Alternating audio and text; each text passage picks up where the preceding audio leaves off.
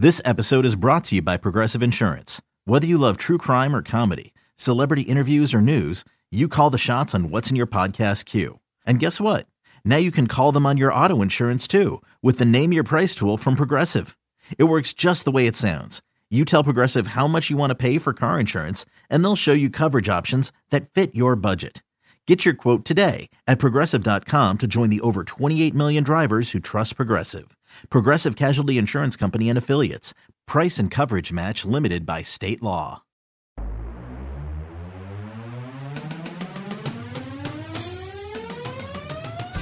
Welcome to the Seattle Mariners Baseball Podcast. Goodbye baseball, a walk-off winner for Mitch Haniger. Swing, line drive, this game is over! A birthday goodbye baseball. Mitch Haniger ties it up here in the bottom of the ninth inning. Now, here's your host, Gary Hill. Welcome back to the Seattle Mariners Baseball Podcast. Great to have you back with us as we have a lot to get to. This is going to be a good one. I think you'll enjoy it. We'll talk about the game last night. Mariners losing Game 1 to the Twins. Back at it again tonight, Game 2 of the series, and then Game 3 coming up, day baseball tomorrow. This is going to be a fun podcast. Coming up, we're going to hear from Jarred Kelenic. Had a chance to catch up with him late last week, so fun conversation there. Larry Stone's book on Edgar Martinez just came out. Shannon Dreyer sits down with Larry, one of our favorites. That's fantastic. And we get a good look at the Twins from Corey Provis, the play-by-play announcer for the Twins, and their remarkable run continues. So we'll get to all of that. And they have played games like last night so many times this season. Great start by the Mariners, jumping out to a lead early on in the third inning thanks to Edwin Encarnacion. Pitch. Swung on, drilled to left. Going back, giddy up, gone! A 3-run homer. Edwin Encarnacion. And the Mariners have a 3-0 lead here in the third. For Edwin, home run number 21. Takes his RBI total to 49. The Parrot going for his 401st trip around the bases. Can you believe it? His 8th home run this month already. He has been remarkable with the long ball so far. He's out-homering a handful of teams in the month of June so far. Just blistering hot. The Mariners had a lead into the 8th, but the Twins would wipe it away and take the lead. Here's the set by Austin, and the right-handers 1-1 on the way to Gonzalez. Swinging a ground ball, base hit into right field. Cruz rounding third, heading home. Up with the ball is Santana. The throw will go into second base. Marwin Gonzalez with a 2-out RBI single, scoring Cruz, and the Twins now lead it 6-5. And that would be the final. 6-5, the final score. The Twins take Game 1 of the series. Mariners could not hold on to their 5-3 lead. The Twins score 3 in the 8th inning, and that's the ball game. Malik was really good. 7 innings, 3 runs against the Twins, but not enough. So Game 2 coming up tonight, same time as last night as the Mariners look to even up this series. Day baseball coming up tomorrow as the Mariners will try and keep the Twins quiet. Easier said than done. These are the two teams with the most home runs in baseball, and the Twins continue just to score at a pretty ridiculous rate. Powerful lineup up and down. So Mariners still have a chance to get the series, looking for their second series in a row. Here's Scott Service after the game. Skip, that is a tough top in the lineup, and it looks like Brennan was just having a hard time locating today. What did you see from that? Yeah, certainly. Their lineup, top to bottom, it was tough to get through. I thought Mike Leake did a great job. Does what Mike does. He commanded his pitch as well tonight. They were starting to get on him a little bit and hit some balls hard in the 7th. And we played a good ball game. We just didn't finish the game. That's the frustrating thing tonight is, we gave them the chance to get some momentum going and getting back in the game, and they capitalized on it. So, did some good things, but not enough. How much of that was with Brennan, his experience, for something that he's just got going on right now that he can't quite solve? Yeah, no, Brennan's been pretty good throughout the season, but he's had stubbed his toe here or there, and it's been, locating his pitches. He gets ahead of Kepler and doesn't get the changeup down. He leaves that one up and then falls behind Polanco and gives up another back-to-back doubles and a walk. So I went to Adams after that. I thought Austin threw the ball well. Just not quite enough. The wild pitch was a big play in the inning as well. But again, we did some enough offensively. Had the lead, really good spot in the ball game. Just couldn't close it out. That's 3 real good starts for Leake in a row here. He seems to be putting some. Yeah, Mike's in a really good groove right now. You can see it. He's making quick adjustments out there, and the command of his pitch has been really, really good. So, again, outstanding outing by him. We just didn't get it finished off for him tonight. And Edwin is on a pretty good roll here too. Yeah, Edwin swinging the bat really well, and disappointing. The last inning, the ball's off the plate, and didn't bases loaded, nobody out there. If May doesn't get the benefit of that call, but Edwin is in a really good spot, seeing the ball really well right now. Even though Kyle didn't get it done in the ninth, the at-bat that he had in the seventh, what are you seeing? And you talked about his productivity, but just his quality of at-bats in the last week. Yeah, Kyle's timing at the plate is getting much better, and again, battle his butt off there at the end, and just not quite enough to get the big hit, but had some good at-bats all night tonight, a couple big knocks for us. So good to see. We're going to need to keep him going, and it'd be great to see him get hot. Scott, you have guys that you've been using in situations from the pen and later in the game. Is it a matter of they just need to get through this and need to keep? Oh yeah, you got to learn from it. You have to learn the value of locating your pitches. We've struggled. We get ahead in the count as good as anybody in the league. We really are at the top of the list there, but we're near the bottom of the list in finishing guys off and making good pitches. In the 0-2, 1-2 counts, and it's something we've talked to our guys about, talked to our catchers about, but we got to execute better. When you get deep in those counts. Do you know who you'll open with tomorrow? I'm not quite sure right now. Well, we'll get back to you on that. There was Scott Service. Mariners look to even things up tonight. Let's turn our attention now to Jared Kelenic. Check in with the Mariners' top prospect. Well, Jared, it's amazing to think about with the Major League Baseball draft going on right now. It was just a year ago you had your name called. Now, a lot has happened since then. What has this last year been like for you? It's been pretty surreal. If you were to tell me the day of the draft that I was going to be drafted by the New York Mets and be traded that same year and then end up in high A before the middle of the season, I would have told you that you're crazy. So I think it's been a whirlwind, and it's definitely something that I'm not satisfied with yet, and nor will I ever be. But it's motivating to me to just continually compete every single day and try to be better. What has been the toughest adjustment during the course of the year? The toughest adjustment would just be the mental side with failing and trying to overcome it, and instead of getting frustrated at yourself or something like that, trying to find a positive to carry your confidence into the next at bat. Who are some of the people that you've leaned on that's helped you out in your young career? Definitely my dad, for one. Joe Randa, he's a hitting coach of mine. Another guy would be, Daniel Vogelbach reached out to me with the Mariners. I've talked to Rhys Hoskins a couple times. There's little things that everybody chimes in, and I dissect it and pull what I need to know and run with it. Daniel's had such a marvelous season up here with the Mariners. Specifically, what did he do to help you? I know at that time, the beginning of the season, it was a little bit of a struggle for you. That just sacrificing that bat to get to where I wanted to be, that was the main thing. And that's what I did.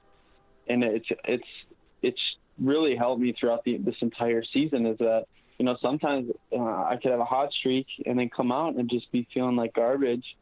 And all I need to do is sacrifice an at-bat to get me right back on track, because you get so many at-bats, and it's not necessarily, it's not throwing an at-bat away, but it's, having the mentality of, either going the other way or hitting the ball more out front, whatever the case may be, just so that you can trick your mind into doing what you want to do. When it's all said and done this year, what would you call a successful season for yourself? I would call a successful season that no matter what team I was on, that we won more than we lost. How has the time in Modesto been so far? It's been hot. It's been hot here so far. It's been tough to get used to the time change. I usually don't have trouble with it, but for whatever reason, it's been really hard. I'm getting about 5 hours a night so far. Tough, but I would say, just the time change and how hot it's been. Well, there's a lot of Mariner fans that have been following you from afar, but not many have been able to see you play in person yet.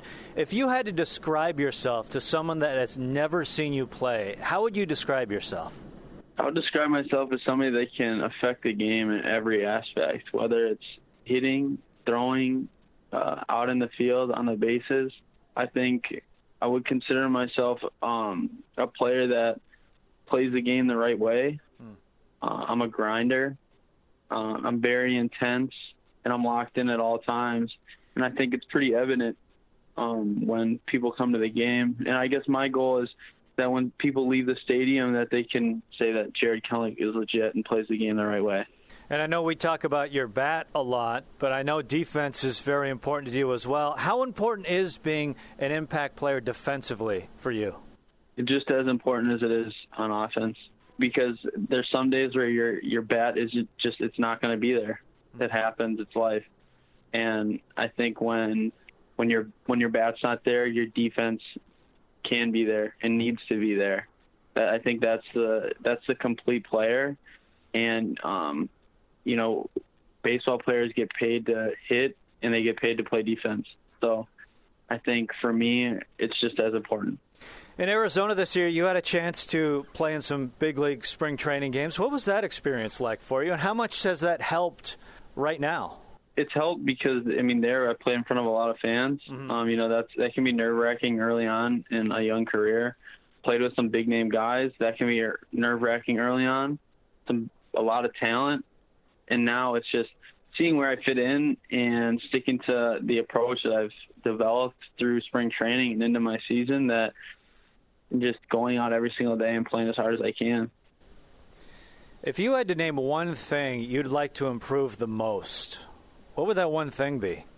In all honesty, I think in all aspects my game needs to get better because, for one, I'm not a major leaguer yet. So if I had to solidify one thing, it would honestly be, being a great teammate. And that's only going to come through experience and going through hard times and going through great times. But I think being a great teammate is going to be something that it's something that I value because, 20, 30 years from now, all the guys that I played with, whether it was in West Virginia, Modesto, Arkansas, or even in Seattle, they're not going to remember my 2 for 3s or my 4 for 4s. They're going to remember how I was in the clubhouse and how I was as a teammate. So that's something that I value. What's been your favorite moment so far this year, on or off the field? I think being promoted was pretty cool. Yeah. Just because anytime you get one step closer to the big leagues, I think that's amazing. I think every single win is fun. So. All right. Well, Jared, it has been so much fun watching you from afar and tracking your progress, and we'll continue to do that. Continued success, and thank you so much for taking the time. We really appreciate it. Yeah, thank you. And here's Shannon Dreyer with Larry Stone. We are just 42 days away from Edgar Martinez being inducted into the Baseball Hall of Fame. Earlier this week, I caught up with Seattle Times writer Larry Stone, who has helped Edgar write his autobiography. The book is already on some Seattle bookstore shelves, officially will be released on June 11th. It's really exciting. I approached Edgar in spring training 2018, and I said, I just went up to him on a practice field. He was the hitting coach at the time, and said, I think it's a good time to do your autobiography. I know a lot of people are interested in your life, and, maybe it'll help your Hall of Fame campaign, and would you be interested? I'd love to work with you. And he just thought about it right there on the field, and he goes, okay, in typical Edgar fashion. And so all throughout last season, when the team was at home, I would go out to his house once or twice a homestand and sit in his living room and basically interview him about his life, and obviously took a lot of interviews to get through his career and his growing up and everything. But it's his words, it's his life, but I helped with the writing and got a publisher, Triumph, and here it is. A subject like Edgar Martinez, you've known him for years. Mm-hmm. Where do you start with that? Yeah, we just kind of did it chronologically. It started with his growing up, fascinating childhood when he, the familiar story about how he, lived with his grandparents. what people may not know is that at one point his parents got back together and wanted to move the family back to New York. And Edgar was like 7 or 8 years old, and he did not want to go back to New York. He loved living with his grandparents. He loved living in Dorado, Puerto Rico, playing baseball with his cousin Carmelo and all that.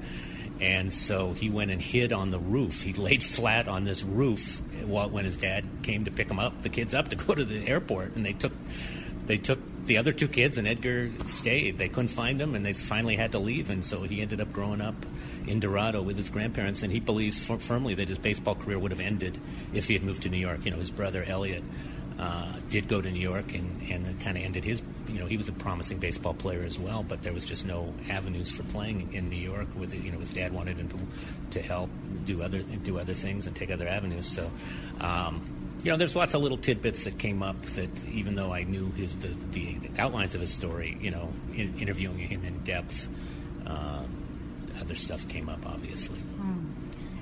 Is there a favorite story that you can share without giving away too much, or aspects that you enjoyed learning about? Well, one favorite story, when he was playing winter ball, I interviewed. One thing I did in this book, Shannon, was I fleshed it out by interviewing people throughout his life and running little vignettes from Mike Blowers and Dan Wilson to Alvin Davis to all his minor league managers to people he grew up with. And Marco Olivares was a very important person in his life. He was his first winter league coach when he was playing in the winter leagues in Puerto Rico. And that's kind of where he made his name on the island. And interviewing Marco, who actually he managed in AAA in the Angels organization, so he's very familiar with both Puerto Rican baseball and American baseball. He mentioned that about the time he got robbed at gunpoint. I go, what? so I asked Edgar about it, and he kind of sheepishly told the story. He was driving to a festival. He was going to go with some of the players to a festival, and he stopped at a payphone. He had a brand new sports car. And when he was at the payphone, another car drove up, and 2 guys got out, and one put a gun to his head and said, "Give me your car." And Edgar thought he was a goner, but he gave him the car, and then he ended up another guy who witnessed it picked him up, and they ended up actually chasing the guy who had robbed him, which he admits wasn't a good idea. But that's a story that you never would have figured Edgar getting involved in that. And then he was involved in another incident where he almost got in a gun battle where he was sort of in the wrong place at the wrong time. So those are a couple of good stories. I enjoyed talking to him about things like his batting stance, how he his treatment of bats, and really going to depth on that stuff, which is part of the Edgar lore. And one other quick thing is that he really was resistant to becoming a DH, and he gets into that. So does Mike Blowers, and I talked to Lou about that. And even though it turned out to be the best thing in his career, he did not want to do that. And Lou finally made a compelling case about why it was best for him and best for the team, and he reluctantly agreed. And it turned out, it was a perfect fit, and extended his career and made him a Hall of Famer. How much will people learn about his process and what he has done at the plate and what has made him the hitter? There's a whole chapter that I'm really pleased with on the mental. I decided to do a whole chapter on it because it was such a big part of who Edgar Martinez is. He will tell you that the mental part he feels is as important to his success as the physical part. And he was, what happened was, there's actually an excerpt, this chapter is excerpted in the Seattle Times. They were nice enough to run an excerpt, and this is the one I chose. He had a 4-error game in 1990 against the Orioles. He had been struggling in the minor leagues not struggling in the minor leagues, but struggling to get the Mariners' job. He'd been tearing apart the minor leagues, but they had Jim Presley, they had Darnell Coles ahead of him, and he was just kind of stuck in the minors. That's another big part of Edgar's story, because he didn't get the stats. He didn't get the stats to pad his Hall of Fame numbers because he didn't he didn't become a major league regular until he was like 26 or 27 years old.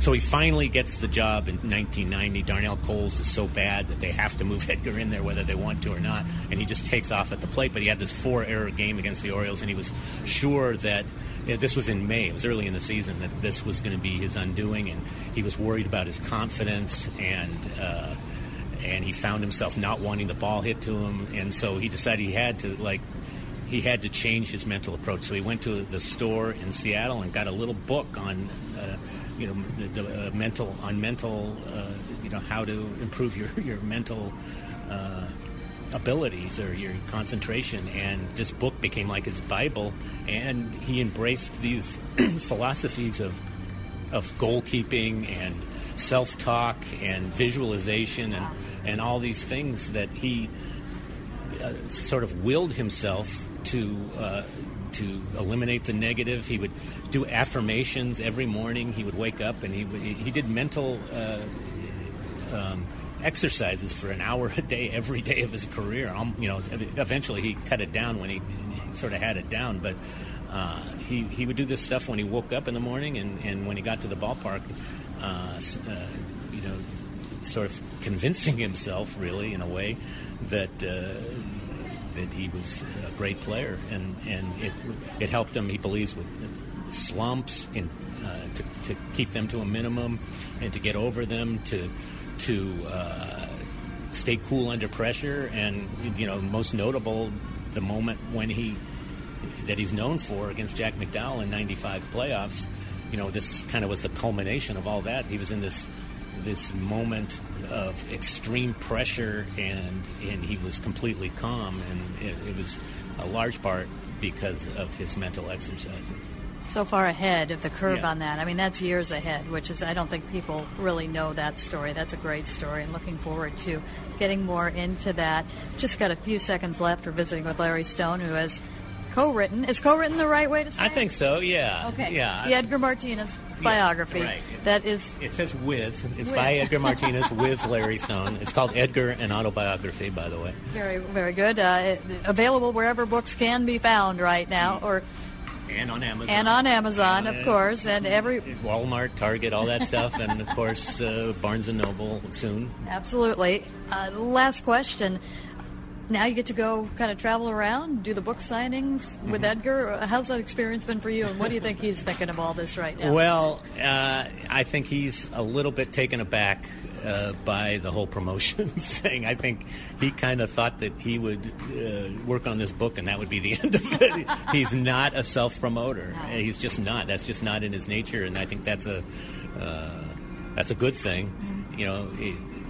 It probably or may have kept him out of the Hall of Fame for 9 years until he got in on his 10th year, because he wasn't big on the self-promotion. But he's going along with what he needs to go along with.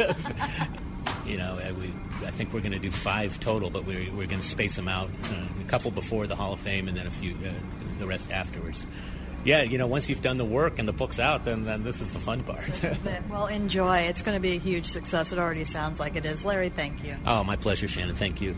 And more on the Twins. Here's their play-by-play announcer, Corey Provis. And the 2-2 pitch, a swing at a high fly ball, deep left field, down the line, near the corner. Back it goes, and gone. Nelson Cruz had a lengthy at-bat. It was only a matter of time before he put one into fair territory. A moonshot to left. He is now homered in 4 straight games, 3-0 Twins, and still nobody out. That is the voice of Twins broadcaster Corey Provis, somebody who's called a lot of home runs this year, I got to say. 125. Not all have been during my innings, but 125 home runs already, which matches the team record for most home runs before the All-Star break, and it's only June 11th. So it's been remarkable. What a team. Saying something. This team has hit home runs. Yeah, and I thought they would, but I also thought they would strike out, Shannon, at a really high rate, and for the most part they've been able to limit the strikeout percentage per game. To me, that's a big part of why this offense has been clicking now since opening day. We, of course, are visiting Corey Provis. Rick Riz is here, Dave Sims as well. And that's one of the intriguing things and what this team, I think, is really getting right now. I think you look at the trend in baseball right now, and it is, okay, Strikeouts are okay if you're hitting home runs, but it's even better if you're not striking out and you're hitting home runs. Yeah. And that was the recipe for Houston, right? It still is, right? The Astros, they went a couple years ago when they were hitting home runs, but also striking out at maybe the highest rate in the American League. Well, they've kind of cut that down where they rarely strike out. They were at least the last couple of years while still maintaining that amazing home run rate, and we've seen the success that they've had. Corey, we're taking a look at your ball club, and you have the best winning percentage in baseball, along with about 3 or 4 other ball clubs right now. What has been the biggest change? You got some new players in that offense, including Nelson Cruz and C.J. Cron, but why are the Minnesota Twins playing so well this year in first place? Well, I think everybody points, Rick, to the offense, and understandably so, but let's not forget about the starting pitching. I mean, Jake Odorizzi, I didn't think would be leading the American League in ERA on June 11th, but, I mean, he has done that, and he was somebody that was kind of at a crossroads in his career.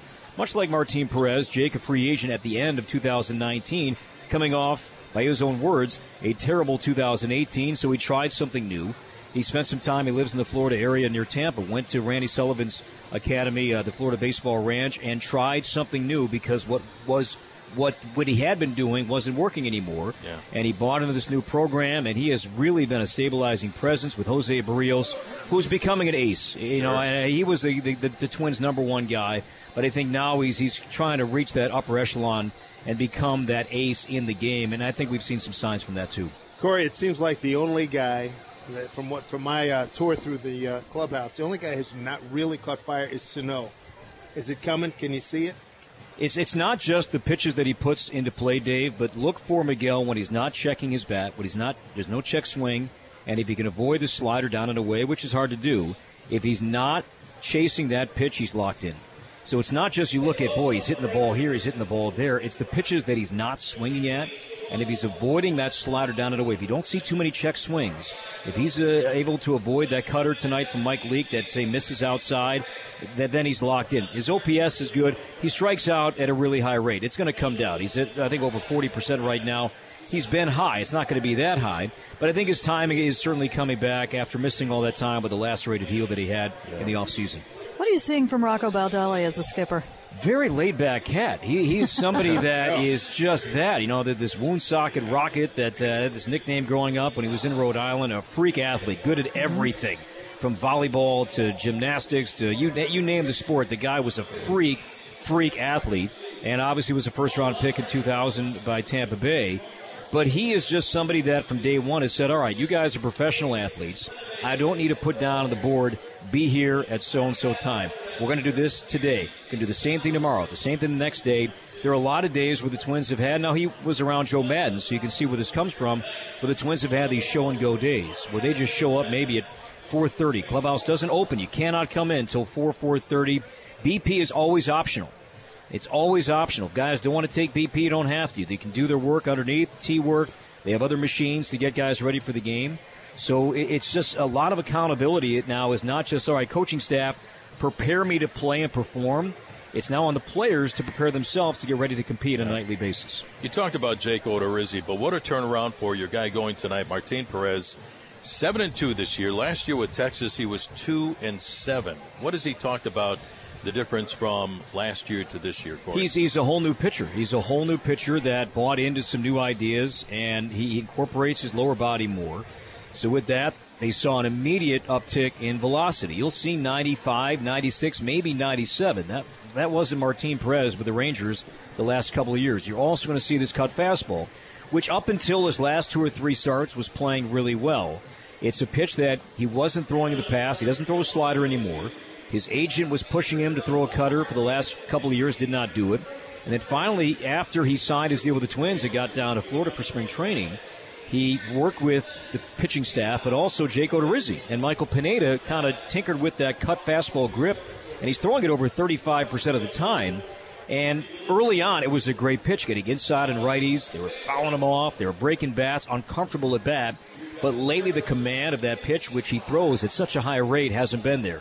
So it's starting in, keeps going in, and lately batters have been laying off, so it's ball 3, ball 4, and that's why his command hasn't been great the last 2 or 3 starts. Tell me about free agent Marwin Gonzalez, because we've seen plenty of him, and he's done way too much damage to the Mariners when he was with Houston. April was quiet. The weather, I'm sure, played a lot to do with it. The weather was terrible here in April, and then once you got to May 2nd, then you started to see what he did with the Astros in 2017. And when Houston was in town, the question was asked to A.J. Hinch about Marwin, and A.J. said, look, wait, it's going to come. Give it time. And there's pressure, I think, on a guy signing as a free agent, new guy in town, some good money. There's pressure, added pressure, I would think, on those shoulders to perform.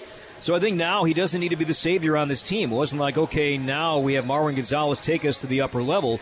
Just blend in and bounce around. And with Miguel missing all that time early, Marwin was playing every day at third base. He's played right. He's played left. He's played some first. He's played some second. He's just been a valuable asset to this team. 324 career against the Mariners with 100 hits and 18 home runs. I've seen enough. Yeah, I mean, the right side's good. The left side's good, too. Goodness. Corey, I'm seriously now considering sticking around for the weekend. You got a Prince night coming up, and then Joe Mauer weekend, number retirement. I mean, what is that going to be like? This is going to be, I think, one of the better weekends in Target Field history, and they've had the brief period to host a playoff game, but not too often has that happened. But I think for a younger generation that never saw Killebrew, that maybe never saw Puckett, that never saw Oliva, this younger generation saw number 7. They saw Joe Mauer play. They saw Joe Mauer perform.